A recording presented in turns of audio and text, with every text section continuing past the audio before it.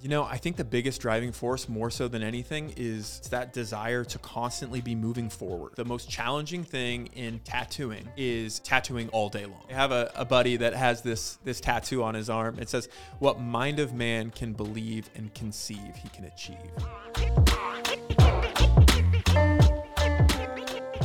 Tony Ritter. How we doing today, man? How many podcasts have you done? It's like my second one ever.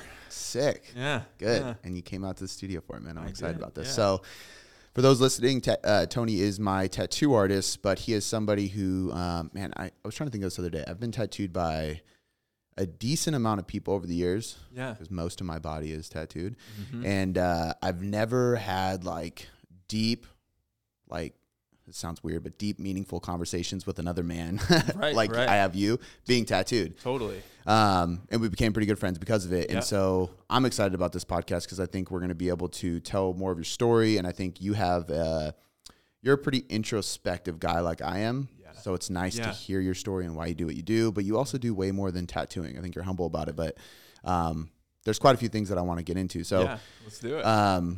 Since you've only done one other podcast, you might not know how to do an intro, but I'm going to toss it over to you. Tell the people who Tony Ritter is in a nutshell.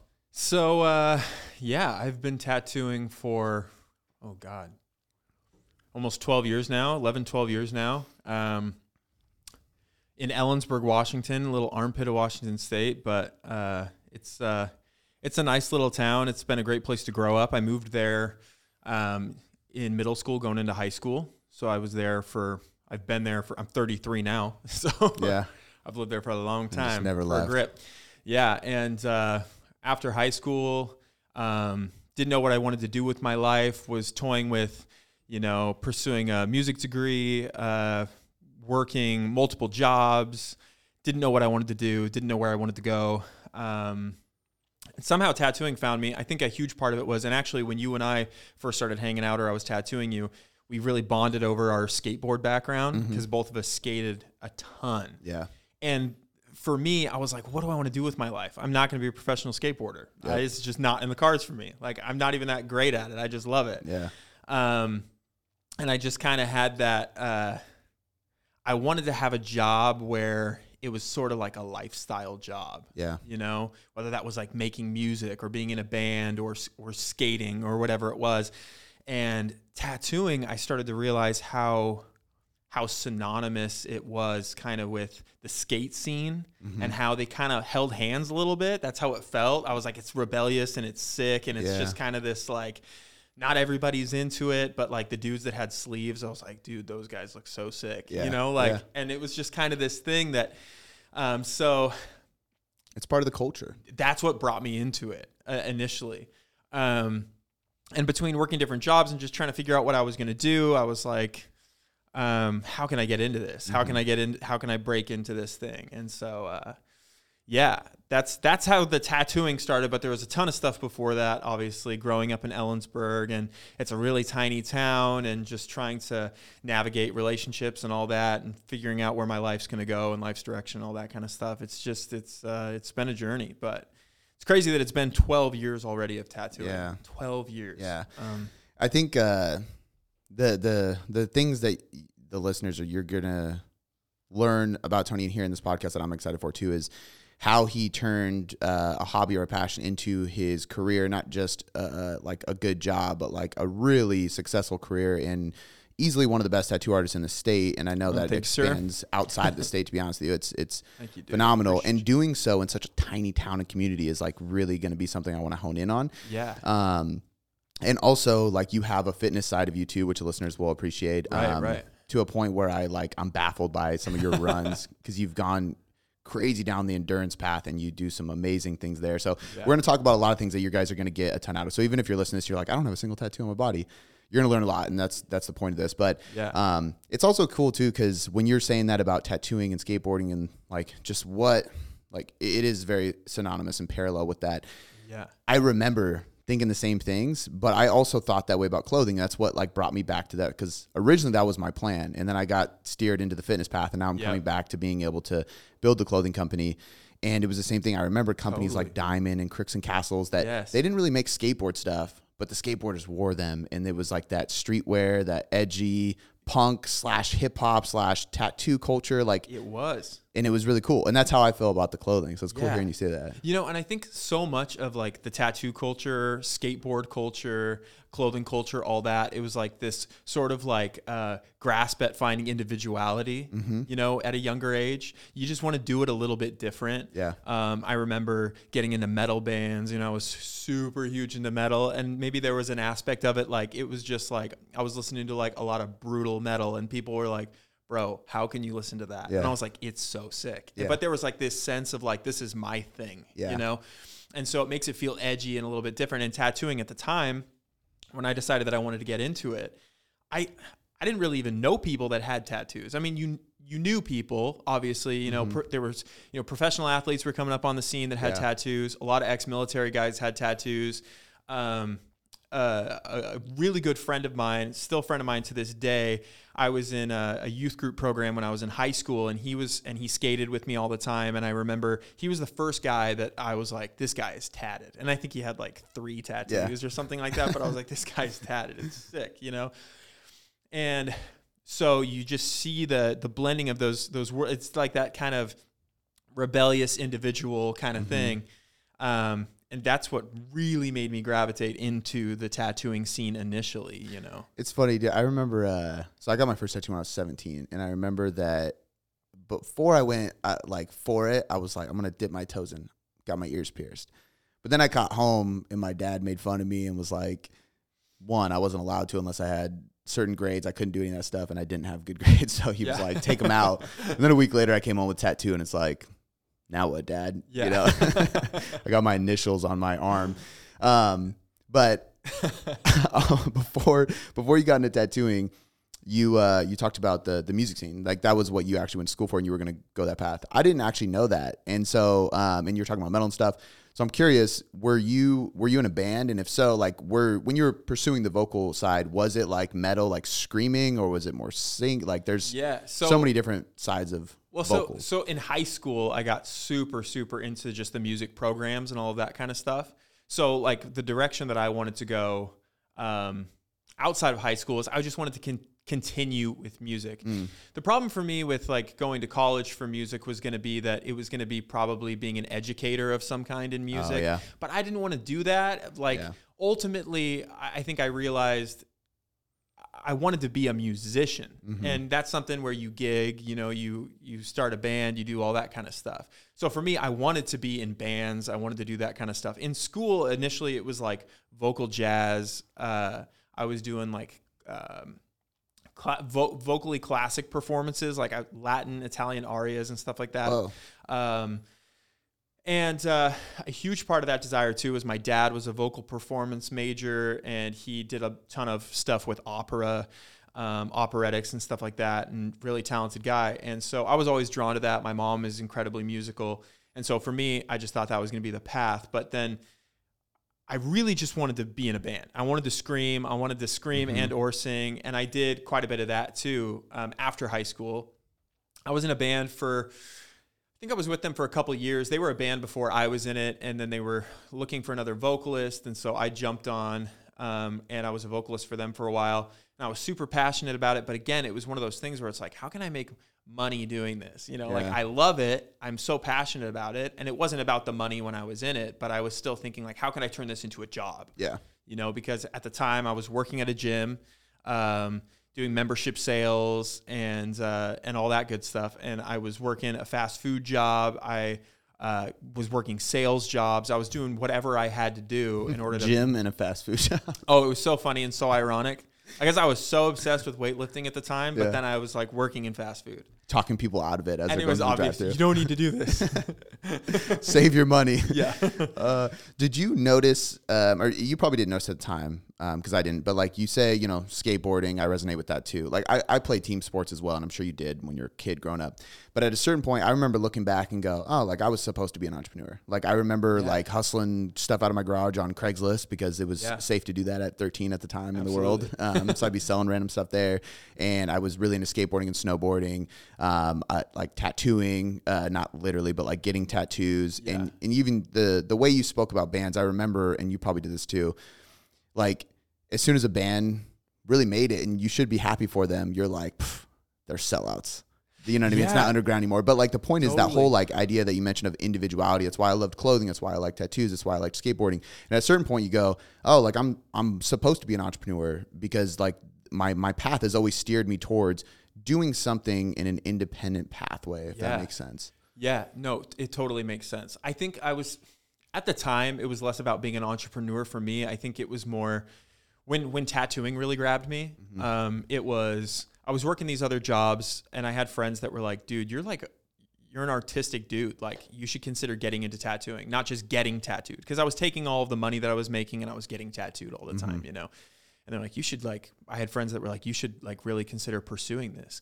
And then I think I had this light bulb moment. I'm like, if I could make art for a living, like it'd be so sick. It'd be the dream. Like, and I could be my own boss. I don't have to answer to anybody because that's really hard for me. You know, like I wasn't lazy by any means, but there was a lack of work ethic when I felt like I was working towards somebody else's thing, you know? Yeah. And I wanted to work towards my thing. And so as soon as I started going down that road of like, okay, maybe tattooing could happen, I bought a tattoo machine off of Amazon. Or no, it wasn't Amazon. It was eBay at the time. I think I spent $120. I got like 2 tattoo machines. It came with needles, inks, and it was like the brand of ink I think was like red ink, you know, yellow ink. Like that's literally what it said. There was like no brand name. Like you can't make this up. Like there was no actual brand to any of the products I was using. I was like in the back of my apartment, like poking myself in the leg, trying to figure out how to like make the ink stick. So funny, even like going back to that, going back all the way back to that. But for me, it was like, I was just trying to figure out a way that I could be my own boss. Yeah. That's how it initially started. And then it turned into more of a passion of like, now I'm my own boss and I'm a proficient tattooer and I love what I get to do every day. And I'm super passionate about the work and I just want to see this thing grow. And then it's like, okay, how can I not just improve in tattooing, but in other aspects of life? Like what else can I conquer? You know, like how else can I grow? Yeah. And around that time, you know, my wife and I, we had met, we were dating for a while and then we eventually purchased a restaurant and we were running a restaurant together and we still have that restaurant today. And so, you know, it starts to turn into a lot more once your aspirations continue to grow and grow and grow. And that idea of being stagnant has always been really scary to me. I think that's a huge part of wanting to grow, which we've talked about tons in the past. It was like, and that's the thing about tattooing too. I've seen a lot of guys that have been tattooing like 10 years and they're just like not great at tattooing. Yeah. You know what I mean? And it's like, how are you not great at tattooing? This has been your thing for 10 years. Like you should be like tirelessly obsessed with improving the process, get better, get better, get better. Yeah. I've heard tons of tattooers say like, you're only as good as the last tattoo that you did. So my job in my mind was like, I need to be consistent all the time. Yeah. And it's like that whole, like better to be like consistently good than occasionally great. Like I started really trying to live by that in tattooing. Like I wanted to be excellent all the time, but at the very least I need to be consistently good. Yeah. And, so yeah, it became that self-obsession, you know? I think if you can see somebody's progress in their timeline, this is what's cool about like even just Instagram. Cause you know, like you have art, so it's quite literally a portfolio. It's like the perfect platform for it.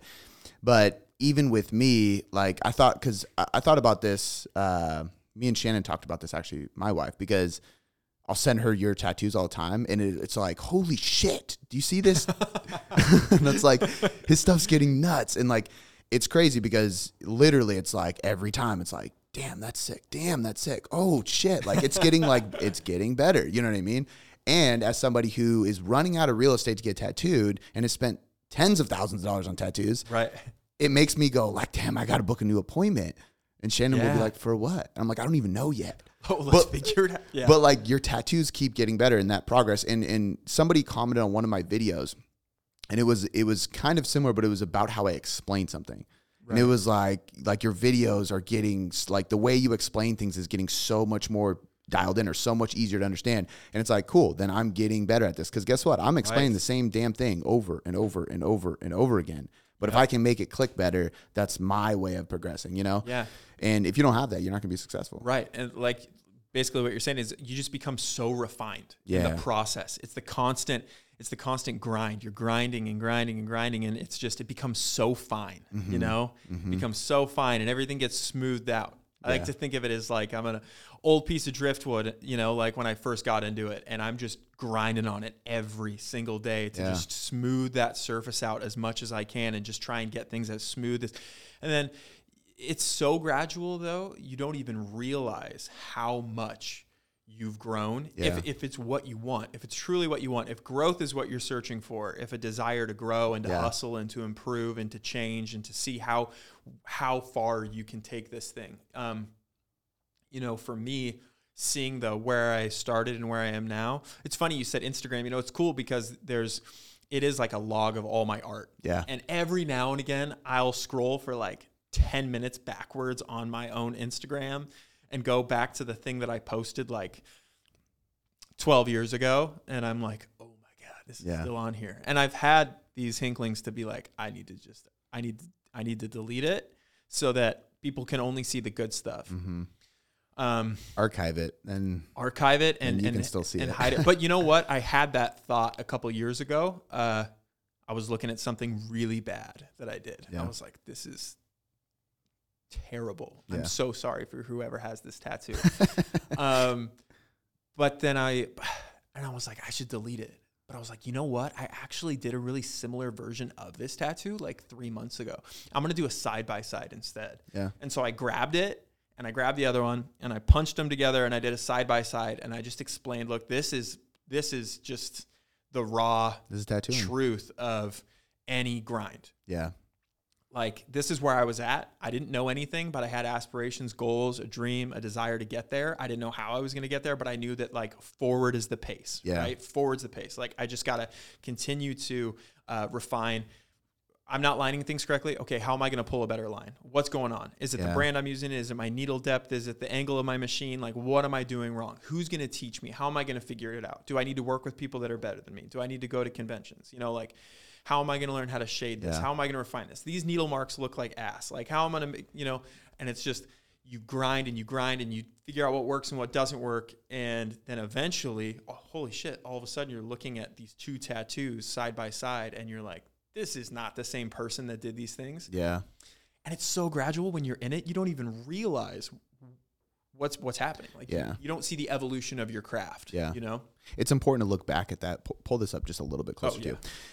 It's important to look back at that too, because I heard this thing. Somebody was talking about like, it was that Keith Craft guy again. Dude, you gotta listen to the guy's podcast. It's nuts. No, but totally check that out. Yeah. He was saying like, the guy that was interviewing him was basically like, you have never had an off, like a bad year. And he was explaining, he was like, it's not that I don't have bad moments. It's that I'm just constantly looking for growth, and people will come to me and when I say what I'm doing, they'll be like, yeah, well, I kind of think this, or I believe this. And my response is always like, how's that working out for you? Right. And it's like, damn, that's a gut punch. But if you really think about it, the only way you can know how to get better is if you look back and you go, what didn't work? So if anybody listening to this is stuck, it's the same thing. You're stuck in whatever you do. You have to look back at what you're doing and go, okay, is that really working the way I want it to? And if it's not, you progress forward.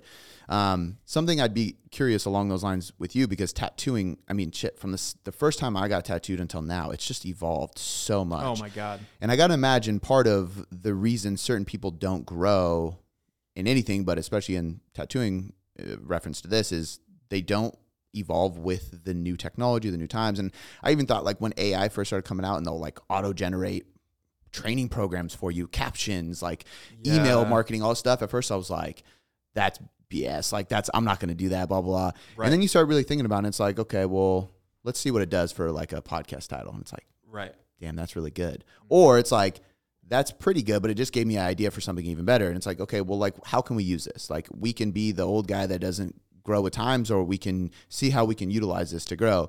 And I think with tattooing, it's got to be the same. Like, things keep coming out and you keep evolving, adapting, and seeing what's being implemented and then utilizing it for your own growth. Exactly. And so, you know, a misconception that a lot of people have, obviously never ending respect for people that have been in the tattoo industry for 20, 30 years, however long. They've put in a lot of years and they have a lot of experience. They have years and years and years of seeing how their stuff heals.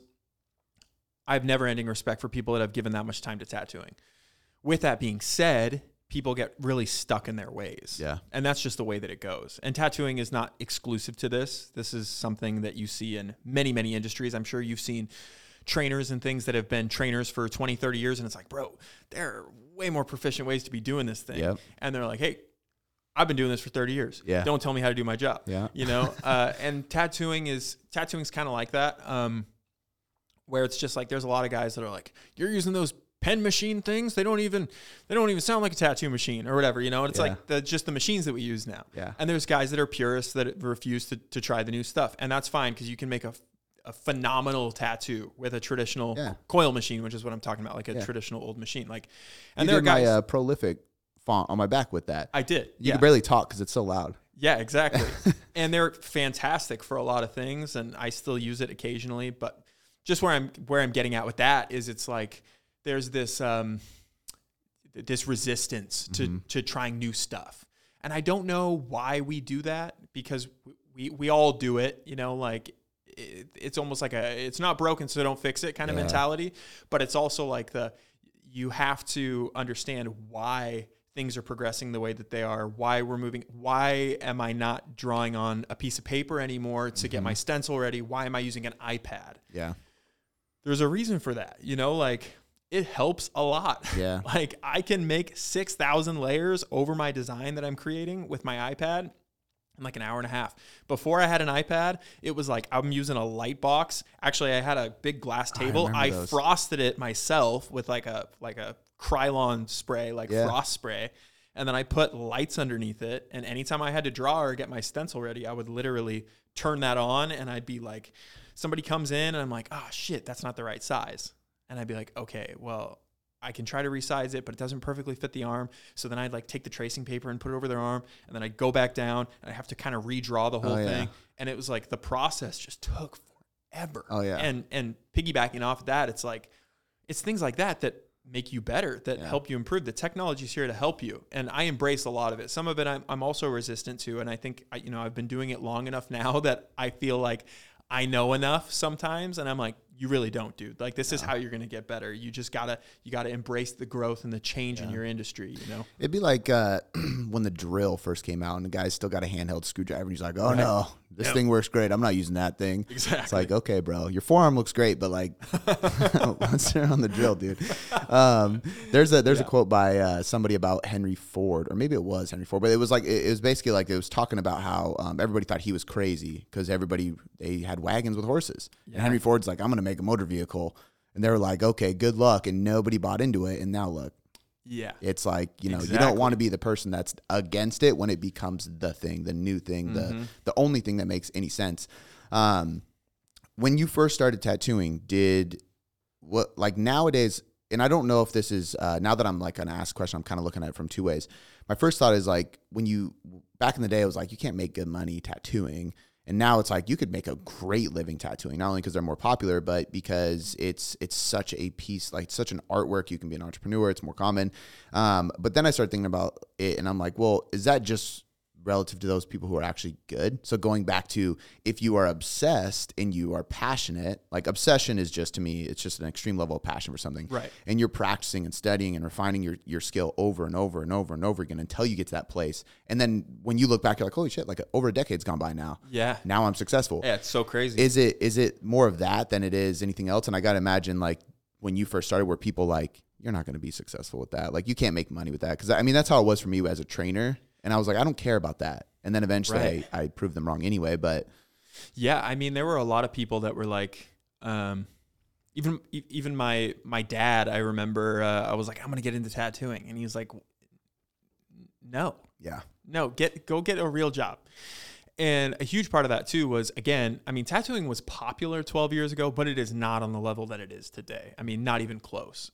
Can you even remember like what the best looking tattoos were like 12 years ago? There's just like, the whole level is just, it's so elevated. It's I used to buy magazines. Yeah. Like Ink magazine and stuff. Yeah, dude. Yeah. That's how you looked at tattoos. Yeah.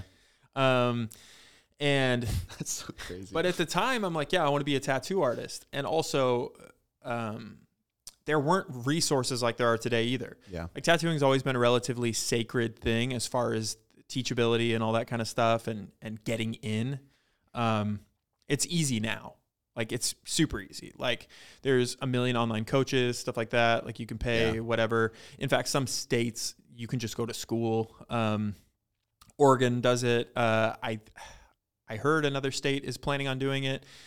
Can't remember which one that is, but now you can just receive education. You can just jump into it, you know? And so the process of like getting into it and learning it, when I was getting into it was a lot more challenging. It seemed a little bit taboo, and just a little more difficult. And so it seemed kind of grandiose, I think, to some people in my life when I said, this is what I'm going to do. Yeah.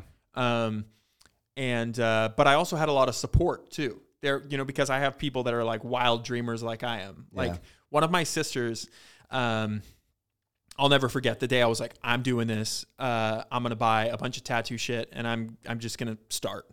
I had a magazine from National Tattoo Supply, and it's just a super, super janky looking tattoo magazine. And the guy that I opened up the Roost with, he's the one that gave me the magazine. He was like, look through here. It's going to have everything that you're going to need in order to get started, essentially. And I run up to this spa salon where my sister was working. My sister was going to Central, and she was working at a spa salon on the weekends. Actually, I think she was working pretty much full time. But I run up the stairs of this spa salon, and I show her this magazine, and I'm like, hey, I'm going to be a tattoo artist. And she's like, no way. That's so sick. That's so crazy. And she was so supportive of my idea. But it's funny about the spa salon. The reason that I had to bring that up is it's actually where my tattoo shop is now today. Oh, no kidding. That's my space that I built. That spa salon's gone. And then like 10 plus years later, when I wanted to go do my own thing and capture my own vision, I'm actually in that so building. Crazy. It's my business now. Yeah. And that was the first place where I ever like, you know, got stoked, had the idea, ran. It's a crazy story. Yeah. And I could go all the way down that rabbit hole, but there was a lot of people in the beginning that were like, this is just not going to be a profitable career. Yeah. Like, how are you going to make money? If you think about it too, like nothing is a quote unquote real job until somebody does it. You know what I mean? Like, totally. If you think about it, cause I heard the same thing. And like nowadays, like if my daughter's 5, but let's say she was like 20 and she's like, Dad, I'm gonna take this, I'm gonna be a full-time YouTuber for a living. I'd be like, that's not a real job. Like I probably would be fine with it now because I understand. Yeah, totally. But like 5-10 years ago, people would be like, a YouTuber? What? Like it's not a real thing. There's people who just podcasting. We're doing this right now. This is what they do for a living. You know what I mean? So nothing is a full-time job until you make it a full-time job. Until you make it a full-time job. So being like, did you have I guess because I want people to take like some of this way, and this is something I talk about often enough. You live in a small town, and you obviously have people that are telling you that's not a real job. Like, how do you continue to have like a big mind in a small-minded community? You know what I mean? Like, how did you like? Is it like? Are you the type that has like the "I'll prove to you" and you have a chip on your shoulder, or was it just like almost like I call it an ignorant level of self-belief? Like it just doesn't faze you. You just like you're so focused on what you're gonna do. You're just like. I don't know. It just didn't bother me. And where other people really get bogged down by people saying that they can't do it. Well, you know, I got a little bit of two things. There were people that said this is not a good job. Like you shouldn't get into that, which I didn't get a ton of it. I didn't not get it. Maybe I just wasn't, maybe my ears weren't open to it. You know, what I got more than anything when I got into it is don't do this. You're going to be bad at it. Like, don't do this. You're going to suck at it. Like, and I was tattooing in a garage.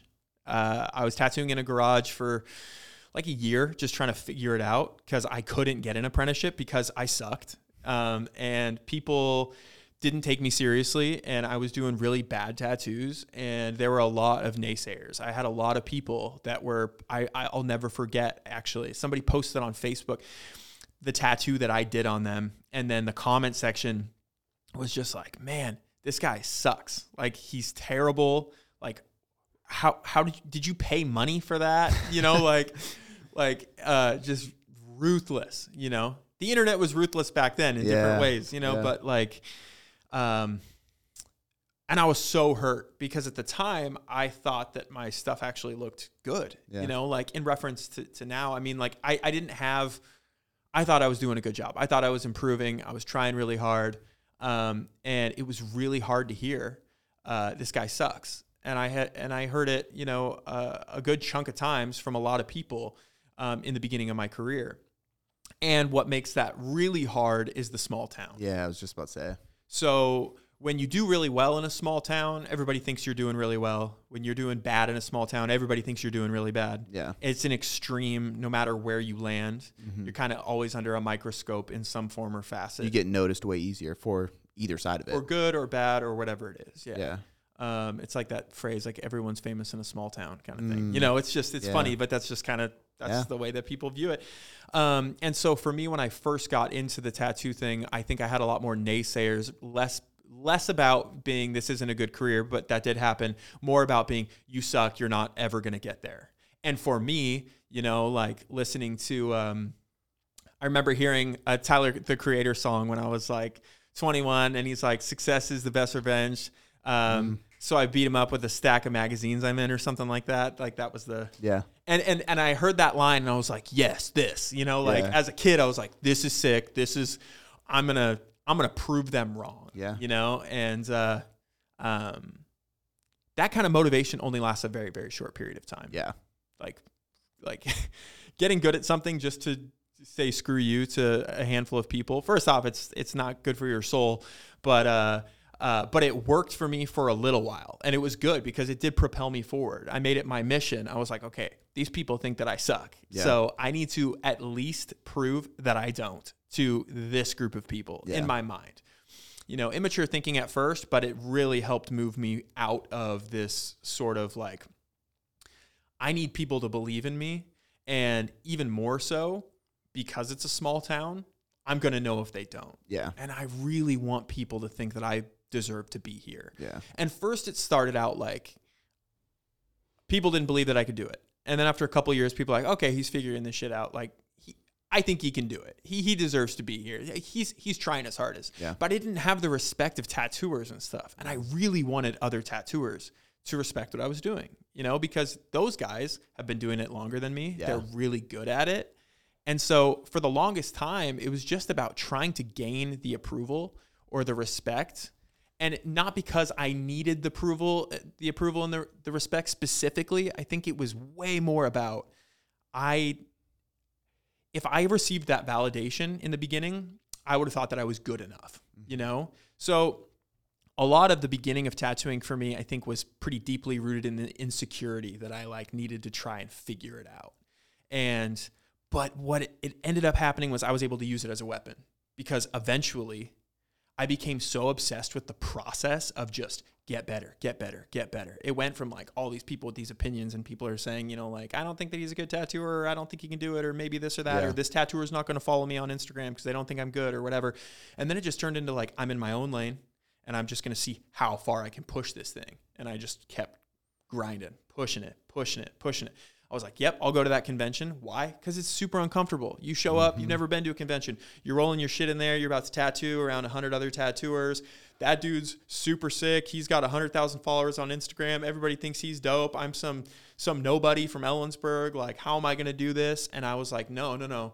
Let's rise to the occasion. It's time to go from being don't think you are, know you are. Don't think you are, know you are. That fake it till you make it type of mentality is powerful, especially when you're trying to really figure yourself out and figure it out. And that's kind of. What was at a certain point, because I can relate to this too, at a certain point, the chip on your shoulder is gone, because the people who were naysayers either just get quiet or they revert their statements. And now you have new people saying or you just don't care. You're great. And you're in a small town. So you were the best in that small town a long time ago. You know what I mean? So at what point, how do you, what was the continued drive? Is it really just the process? Did you just become obsessed with today, thinking about it today, what is the motive to get better today? You have people traveling to you, you have people paying good money. You don't have to open your books because you'll be booked forever. You know what I mean? you basically, the way it's set up is pretty good. It is good, not to make you comfortable, but what is the driving force now? I think the biggest driving force, more so than anything, is something that we've talked about a lot. It's that desire to constantly be moving forward in whatever it is.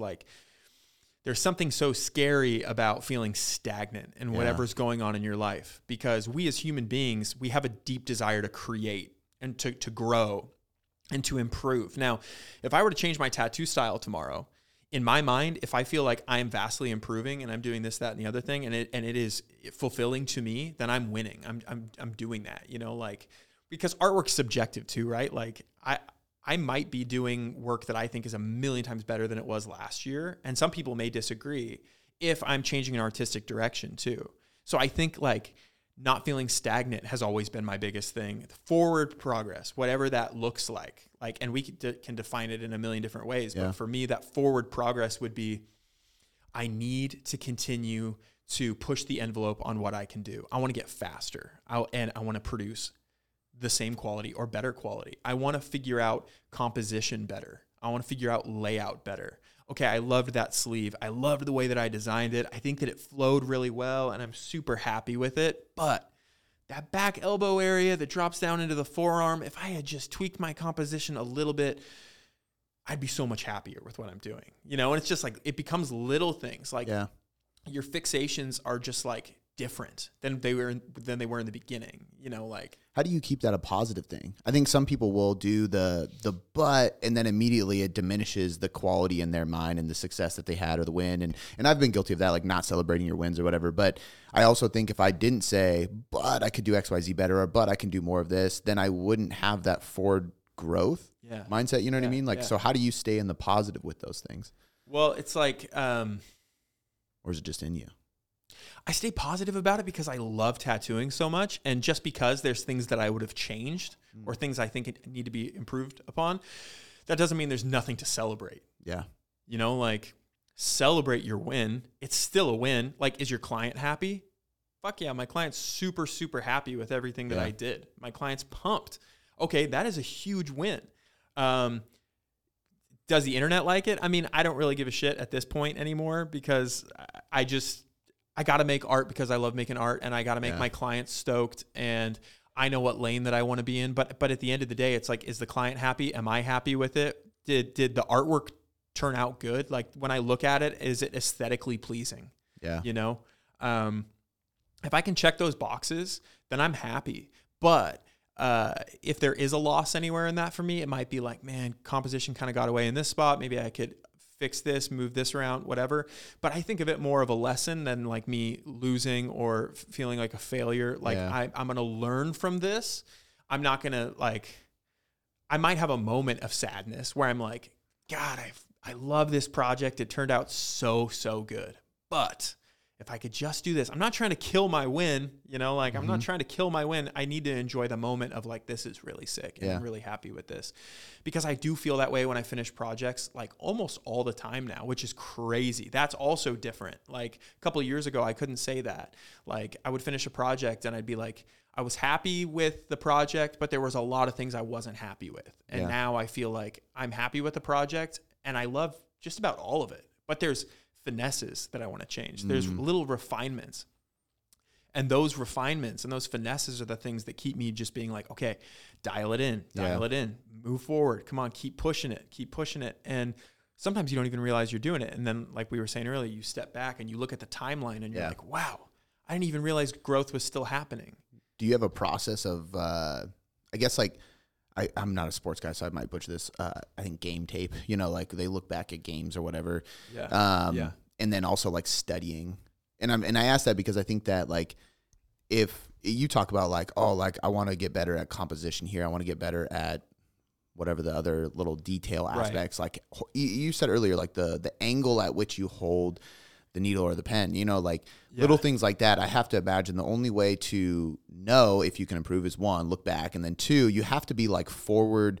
You have to be studying other people's work or I don't know if there's art textbooks or courses or whatever it may be, you know what I mean? Because how else do you even know? Like if you told me you were going to improve composition, I'd be like, I actually don't even know what that means. Like, what are you talking about? You know what I mean? So you have to master it. Yeah, you do. And for me, I mean, one of the best things about the internet, one of my favorite things is I see so many sick tattoos. Yeah. Like people that I would have never seen ever, and I get to look at that stuff every single day.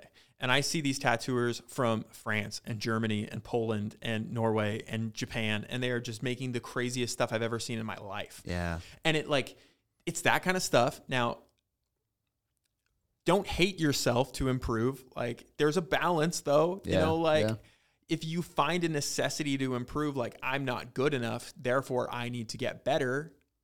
I think there's a small aspect of it that really works, you know, like if that's your motivation initially, you know, like I think our motivation to improve should always be driven in self-love, but sometimes just being like, you shithead, like you need to get better. Yeah. Like it just makes you get better. And I'm all for that sometimes. Like David Goggins is one of my favorite guys. I'm a huge fan.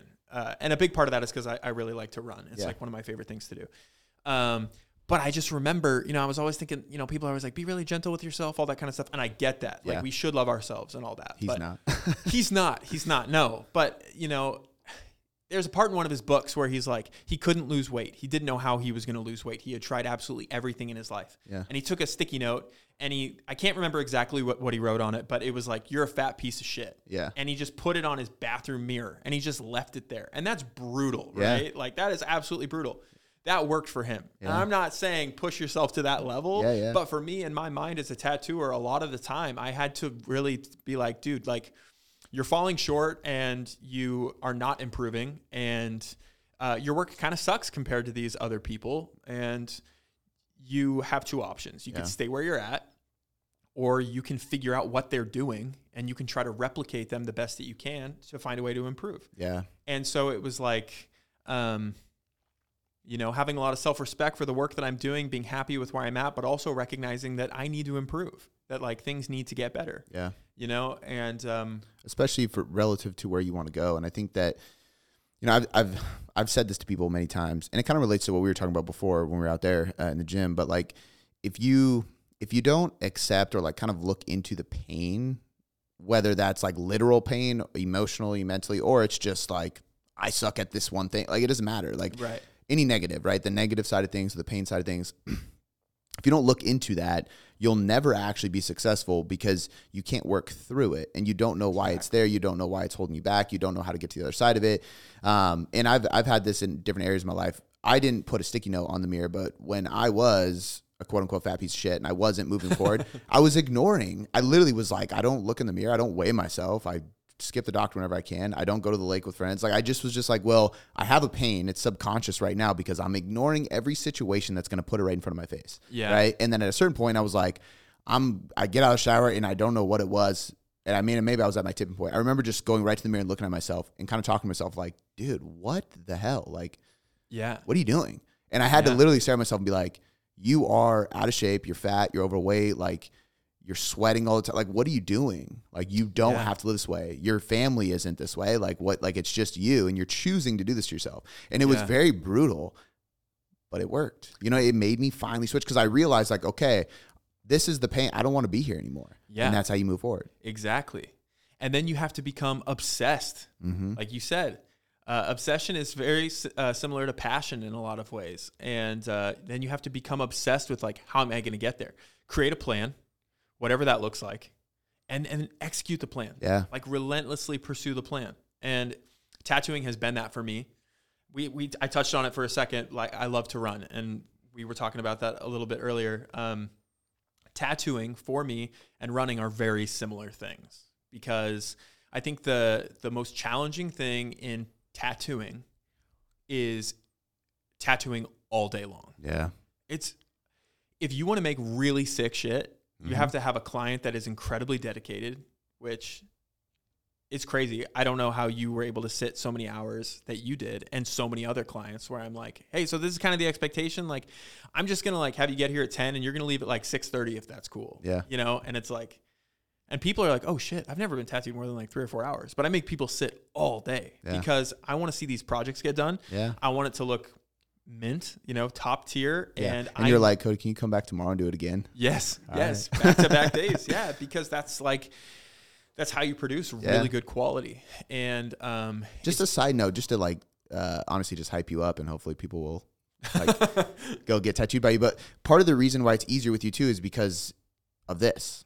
Like there was so many, like if we would have recorded the conversations we had, dude, like we could sell that for $1,000 because people would literally grow so much from the deep conversations about life, marriage, kids, faith, business, everything, you know? Yeah, and I think it makes it a lot easier to sit and tattoo with somebody when the tattoo artist doesn't just plug headphones in and go like, I'll see you. Yeah. Like I'll talk to you at 6:30. Yeah. You know, like I can sit there and talk to you. And for me, if I can have a conversation, I don't really think about the pain as much. Yes. So there's probably times, I know I've said this to Shannon, I think I said it to you a couple times, like, dude, I'll shut up if you want me to shut up, but it's way easier for me to get tattooed if I'm just talking. Well, and the other thing to me too is like, you know, if you had asked me like 5-6 years ago, can I multitask and have that, you know, have those deeper conversations and also focus on my work, it may have been a little more challenging, but I think with just years of working, like I found a way to be able to kind of do both.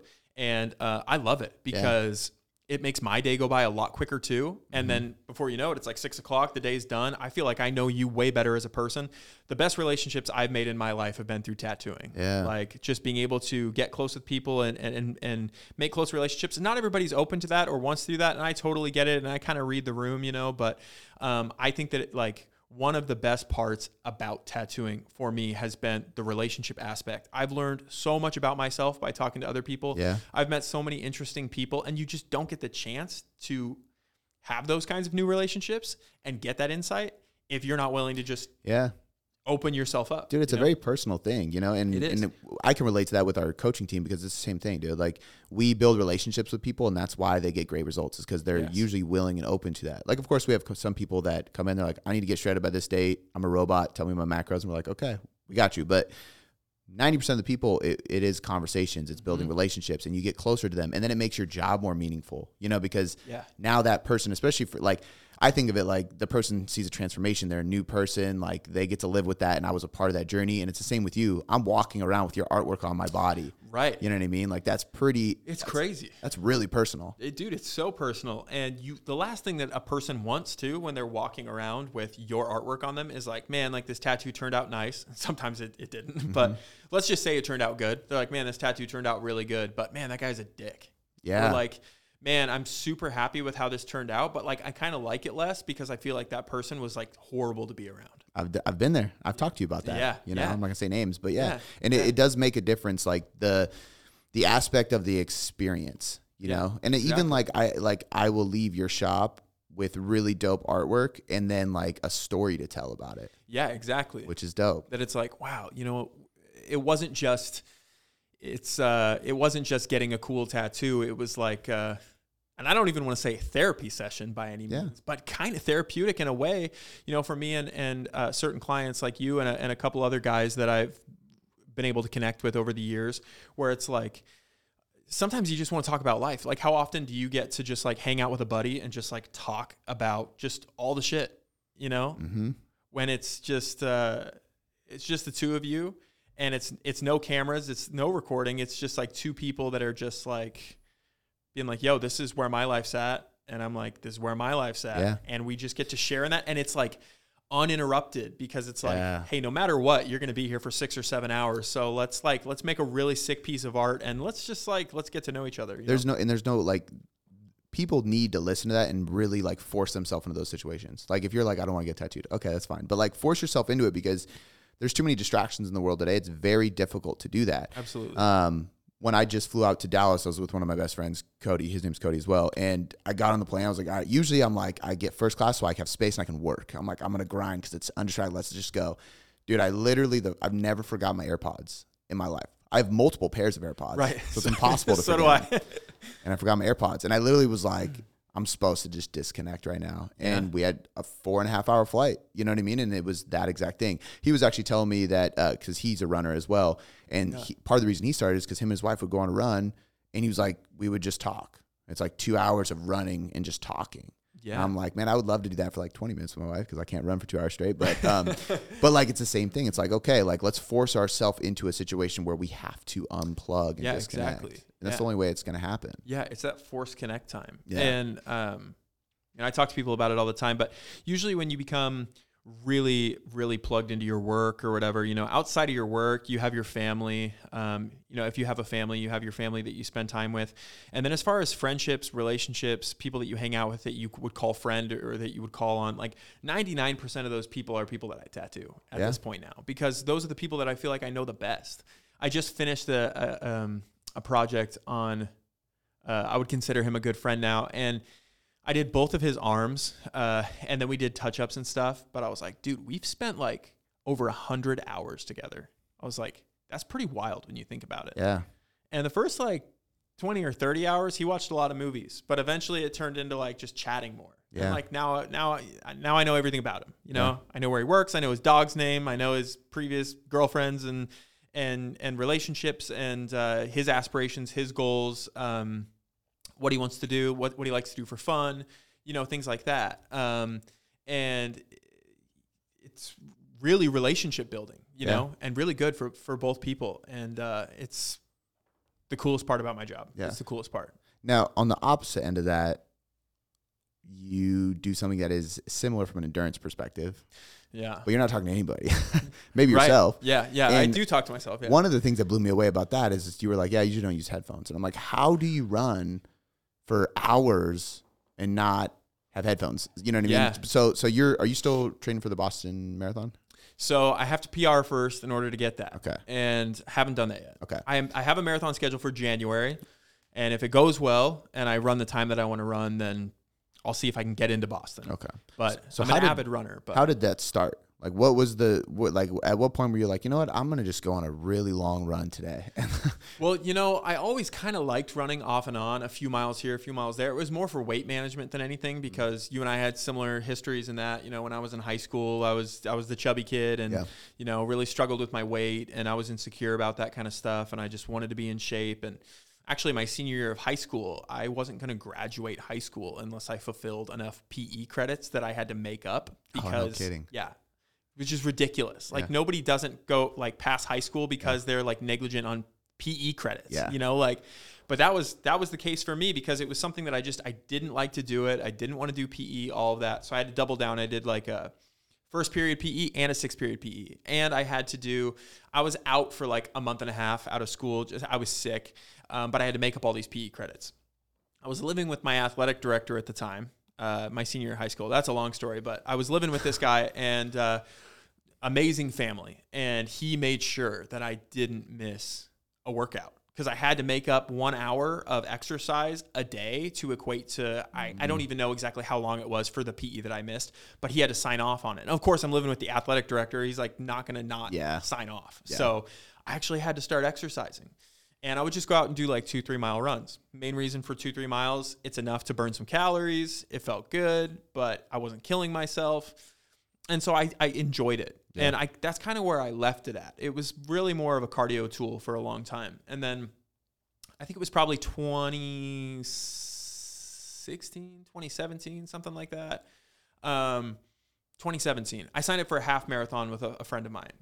I was like, let's run a half, which sounded crazy because a half marathon is really far. I mean, what is that? 13.1. That's what I thought. But I had never ran 13.1 before. And I ran 4 miles for the first time in my life. I saw that. It killed me. It's brutal, especially when your body is just not acclimated to it. You know, it's one of those things that I was talking to a couple of people about this recently, that it's just like your body can become acclimated to any distance. Literally. I really, truly believe that. It really can. Yeah. It's just like, how bad do you want to keep running every day? How much do you enjoy it? Is it sustainable for you to do it every day? For me, I ran enough that eventually I was able to go longer distances. But at the time, I broke into running a half.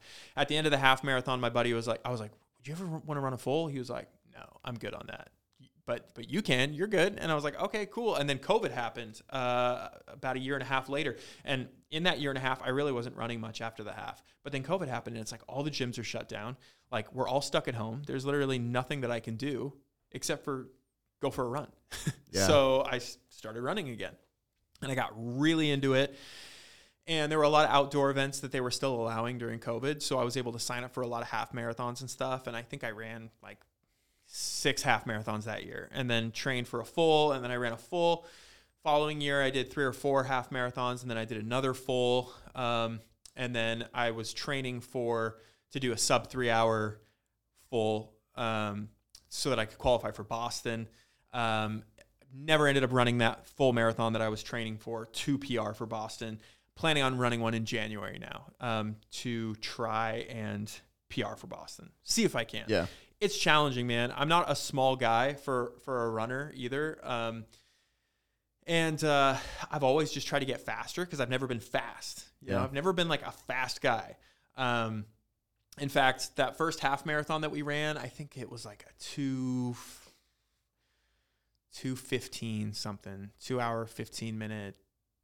It ended up equating to like almost a 10-minute mile, something like that. And that's a person that considered themselves relatively athletic that was getting into running, because I still weightlifted a lot and stuff. That not good? To runners, like people that are like avid runners that compete and try and PR, it's not good. Yeah. You know, to anybody that wants to compete or just run a half marathon, it's a good time. It's a solid time for somebody that just trains, wants to get out there and run. But for me, my competitive mindset, I was like, I want to do better. I want to run, you know, sub 7-minute miles. Like that's what I would like to be running. I would like each mile to be under 7 minutes. And so that's what I kind of started training for. And I came close to that in a half marathon just like a year later. So the change, because I was running so much, I ran like a 1:34:45, like not even a year later. Dang. So I ended up trimming like 44 minutes off my half marathon, something crazy like that. And that was just because of that constant, just doing it, which goes back to tattooing, that it's habitual. It's like, I just need to sit here. It's cathartic. Is that the right word too? It's like, like this slow grind. It's like, it's almost monotonous, right? It's monotonous, but it's like, it's a form of meditation in a way. Yeah. It's really hard. People don't like to do it. So I enjoy it because there's that sense of pride in doing something that people don't like to do. Yeah. It just totally falls in with my personality type. Yeah. Like doing really like long, strenuous, challenging stuff. Whether that's to prove it to myself or to others, or it's a mix or what. I think like I said in the beginning, tattooing started out as me trying to prove to other people I deserve to be there. And then eventually those things just kind of disappeared, and it turned into like, I'm here because I love this and I'm passionate about it. And I want to grind and I want to get better and get better and get better. And then I picked up running and I'm like, this is the same thing. Yeah. But I'm alone. Yeah. And I do listen to music. I don't usually listen to music if it's like a 5 or 6 mile run.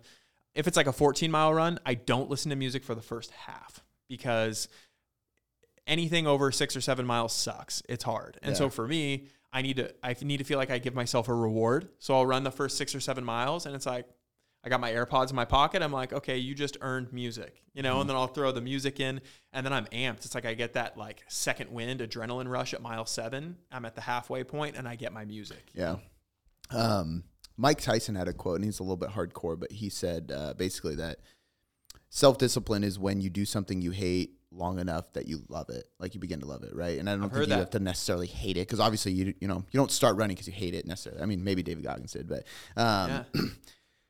what allows you to get motivated when you're not motivated for this kind of stuff? Like, I know there's a lot of us that say like you got to do hard things because hard things make other things easier, and it's just like that's how you grow.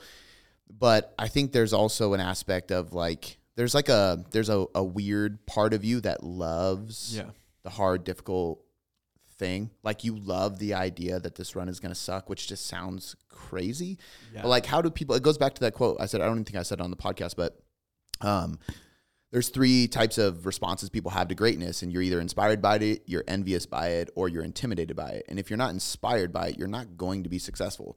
So I think like a lot of what you're saying is what identifies or defines the type of person that is inspired by greatness. Because even with tattooing, you're like, I watch all these other tattooers that are better than me, that do more than me, that have different styles than me, and I learn from it, instead of saying like, screw that guy, they're so good, I'm never gonna get there. You're jealous of it, or you're intimidated by it, so you stop trying, or anything like that. In running, like you go straight from like, I'm gonna run a little bit, to I'm gonna like consume all of David Goggins' content where he's telling me I'm a piece of shit and he can run way further than me. And he's a Navy SEAL. Exactly.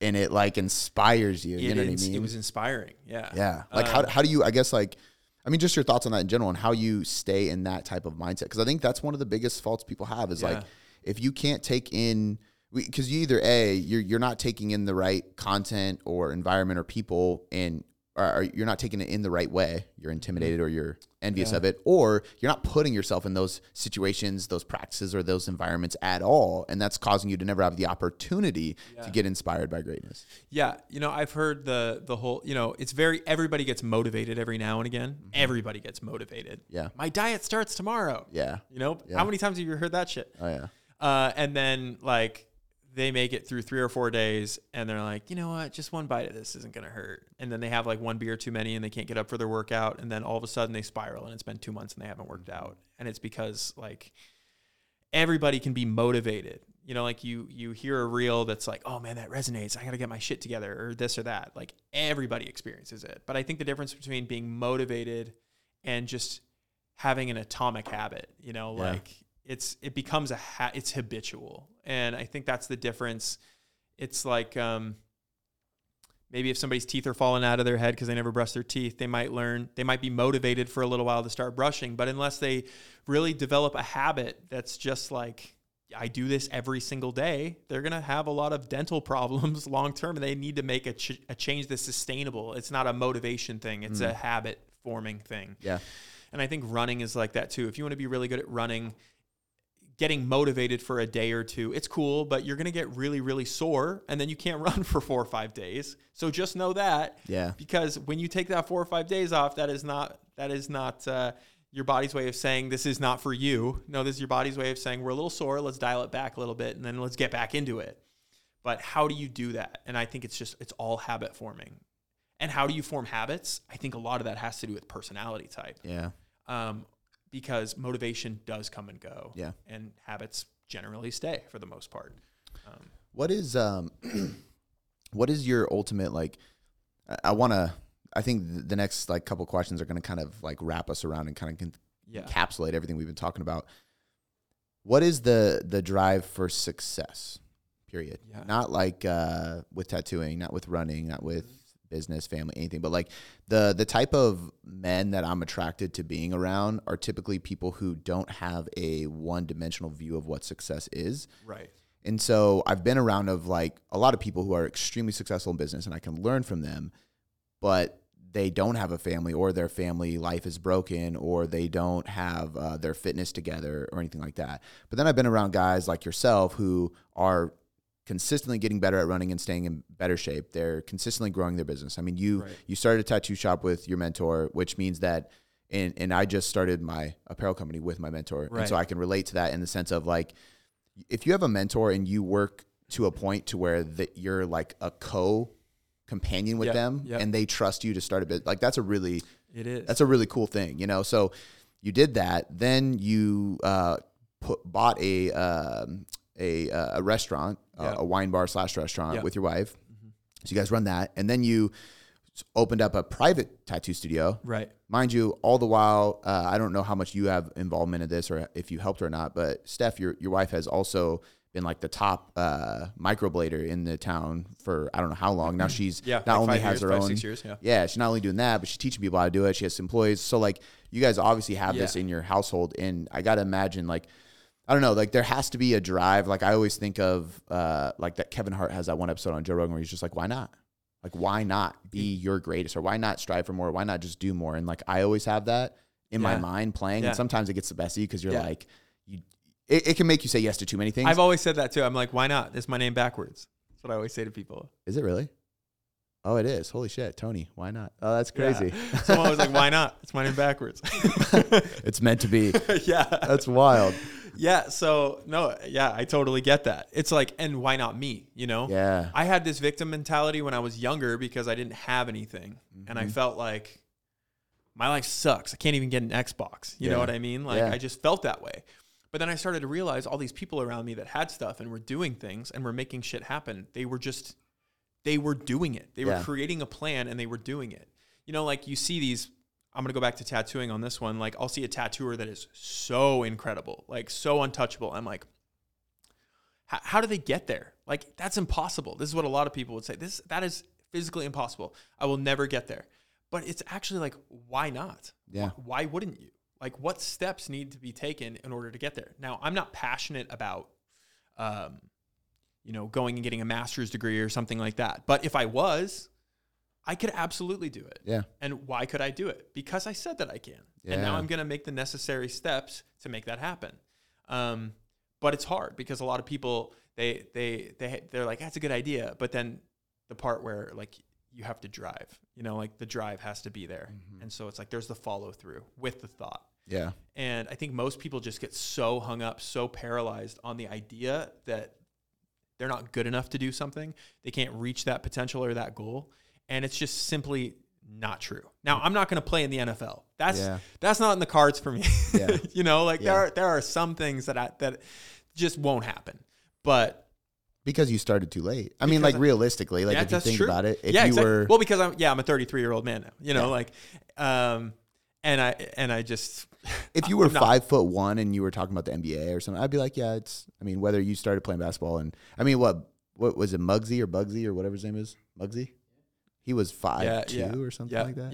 Yeah. So I mean, just about anything. You know, it's like I have a buddy that has this tattoo on his arm. It says, "What mind of man can believe and conceive, he can achieve." And I really like that. Yeah.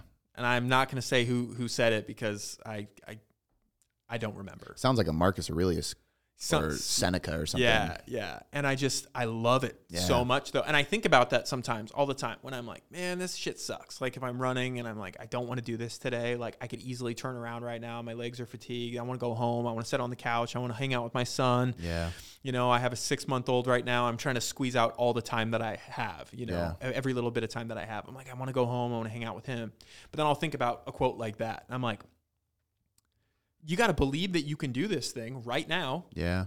You have to materialize it in your mind and then just go do it. And once it's done, then you get to reap that reward, you know? And I think it's that constant desire to succeed, the constant desire to grow. Stagnation is scary, right? Like that's how we've made it as far as we have as a civilization, because there are enough people that believe that we can do better, be better, grow in whatever facet that may be, like just technologically speaking. Yeah. I mean, look at where we are from 100 years ago as a society. It's not because people sat on their asses and were like, good enough. Yeah. You know what I mean? Like, I mean, if you showed people what we have today in 1913, oh my gosh, it'd be insane. Even like, I mean, what, the internet came out in 1990 or something? Yeah. Like that's pretty crazy. Yeah, like early 90s. It's wild.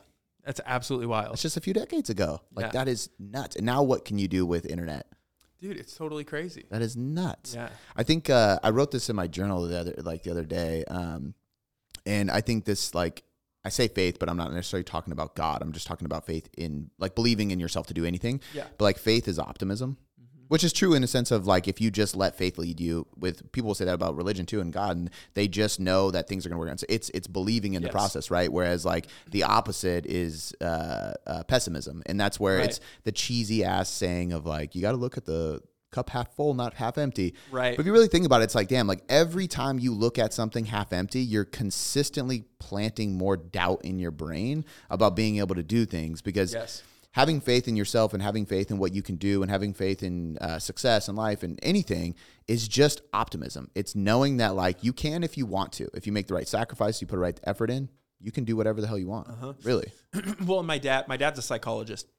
He talked to me about this thing. Yeah, well, that would have been crazy growing up with that. Well, I didn't grow up with it actually. Like because when we moved to Ellensburg, that's why we moved. My dad had like a midlife life change. He wanted to start a new job and do that whole deal. So he went to college for a long time, was at Central for a while, and then he ended up actually Central Washington University, and then he actually ended up pursuing a psych degree. Okay. And I believe he got his master's at Central as well. So you were like an adult when you became a psychologist. Yeah. Got it. Yeah. And we've had a lot of conversations since then. And, but one thing that he's always said to me is he's like, you know, when we habitually think on things, you know, we create these like neural pathways in our brain, and we always revert back to that thought. So whatever it is that you're feeding yourself, if it's a negative thought or a negative emotion, if it's a fear, if it's an obsessive compulsion, whatever it is, it's like your mind just gets so like, your destination will always be the same. Like, because you're going through the same journey in your mind and you're wondering why it's insanity. It's literally, and because we're carving out neural pathways basically in our mind that will always bring us back to the exact same place. And how do you change that? Like, how do you change your perspective? If you have a positive thinking mind and you say, I can do this, I'm going to do this because eventually you are creating, you know, pathways in your mind to being successful. It's crazy that it's that simple, but we had she's a psychologist and a neuroscientist, Dr. Candace Leaf, I think is her name. Yeah. And she said the exact same thing. Cause I asked her, I was like, and it was actually during COVID, and I said, hey, like Like, I'm just curious, like, hypothetically speaking, if I can, like, I just keep telling my wife, like, I'm not going to get it. And, like, I've been around so many people and I just don't get it. Yeah. And she was like, I was like, but my real question with that is, like, how true is this aspect of speaking things into existence? Because I don't believe in that necessarily. I believe you have to work hard. But I also repeat mantras. I meditate on things. I say the same things to myself. I speak it out loud in front of people because I know it'll happen if I do that more. Like, what's the science behind that? And she said the same thing. She was like, the more often you say something, it's not that you're just speaking and things magically appear. It's that your habits, your actions, everything you do subconsciously will change to align with whatever you're speaking to the universe. Because, like you said, your brain will literally start making you act in that way. It will. Because you're speaking that thing. You're creating a path in your brain to that thing. It's crazy.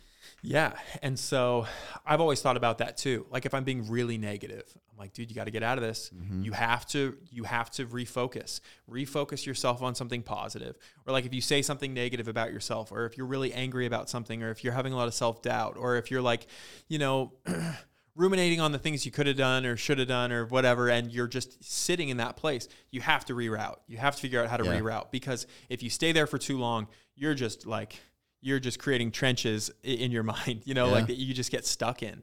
And how much harder is it to pull yourself out when you've lived years with not believing in yourself? It just seems like it'd be so challenging to dig yourself out of that.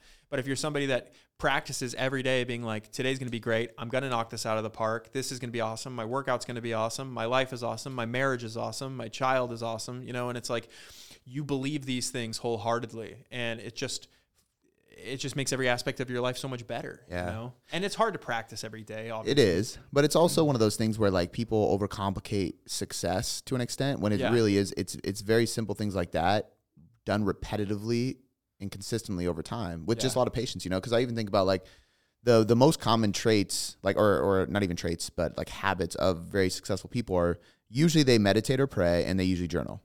And they usually like read and stuff like that too. But they get up early. They do. And they do those things, right? If you think about those two things, they're usually journaling about what they're grateful for and or affirmations about themselves, which I've actually shifted, and I've always done both, but I will do gratitude for others, and then I do gratitude for myself, which is really just mantras. Like, I'm thankful I have like this hustler's mentality. I'm thankful that I'm ambitious and I want to chase my goals. Like, I'll say those things, which is just speaking that into existence more. Yep. And then if you think of somebody praying, they're just thanking God for those things. Yep. Or if you're meditating, you're repeating, I am blank, I will blank. Yep. You know what I mean? Like, it's literally just speaking those things into yourself until you believe them and act on them and do them constantly. Exactly. It's crazy. Yeah, it is. It's totally wild. And it's funny that you say that too.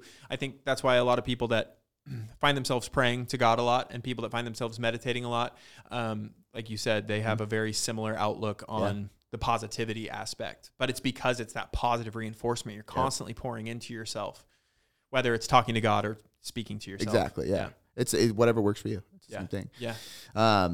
Dude, this has been great. We're going to wrap it up here. Man. I don't know how long we've been going so far, but could probably go on and on. But it's cool to hear you. I've talked to you so many times, but it's cool to give you a platform to talk about this kind of stuff because you're a tattoo artist. So, like, your content is tattooing. Yeah, you don't get a platform to really, like, dive into this kind of stuff that often. Yeah. And you have so much to say. Well, dude, and I absolutely love it, because it's not just tattooing. I think a lot of people see a cool tattoo and they're like, oh, this guy just like makes art, but there's so much more behind everyone, like there's so much more. Like, I'm tattooing 6 to 8 hours a day. Like, my mind goes to a lot of places with a lot of people and a lot of thoughts and emotions that can be spilled out to maybe help somebody with perspective, You should start a vlog, dude.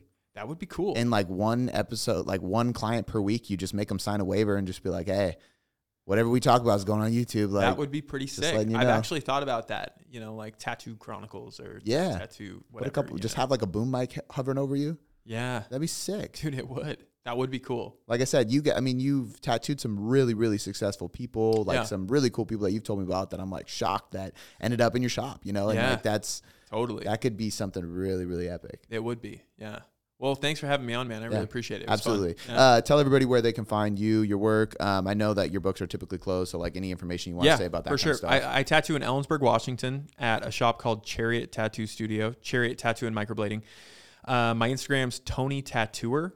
So you can check me out on there. If you like the work, shoot me an email. Books are closed right now, but I usually open them up a couple times a year.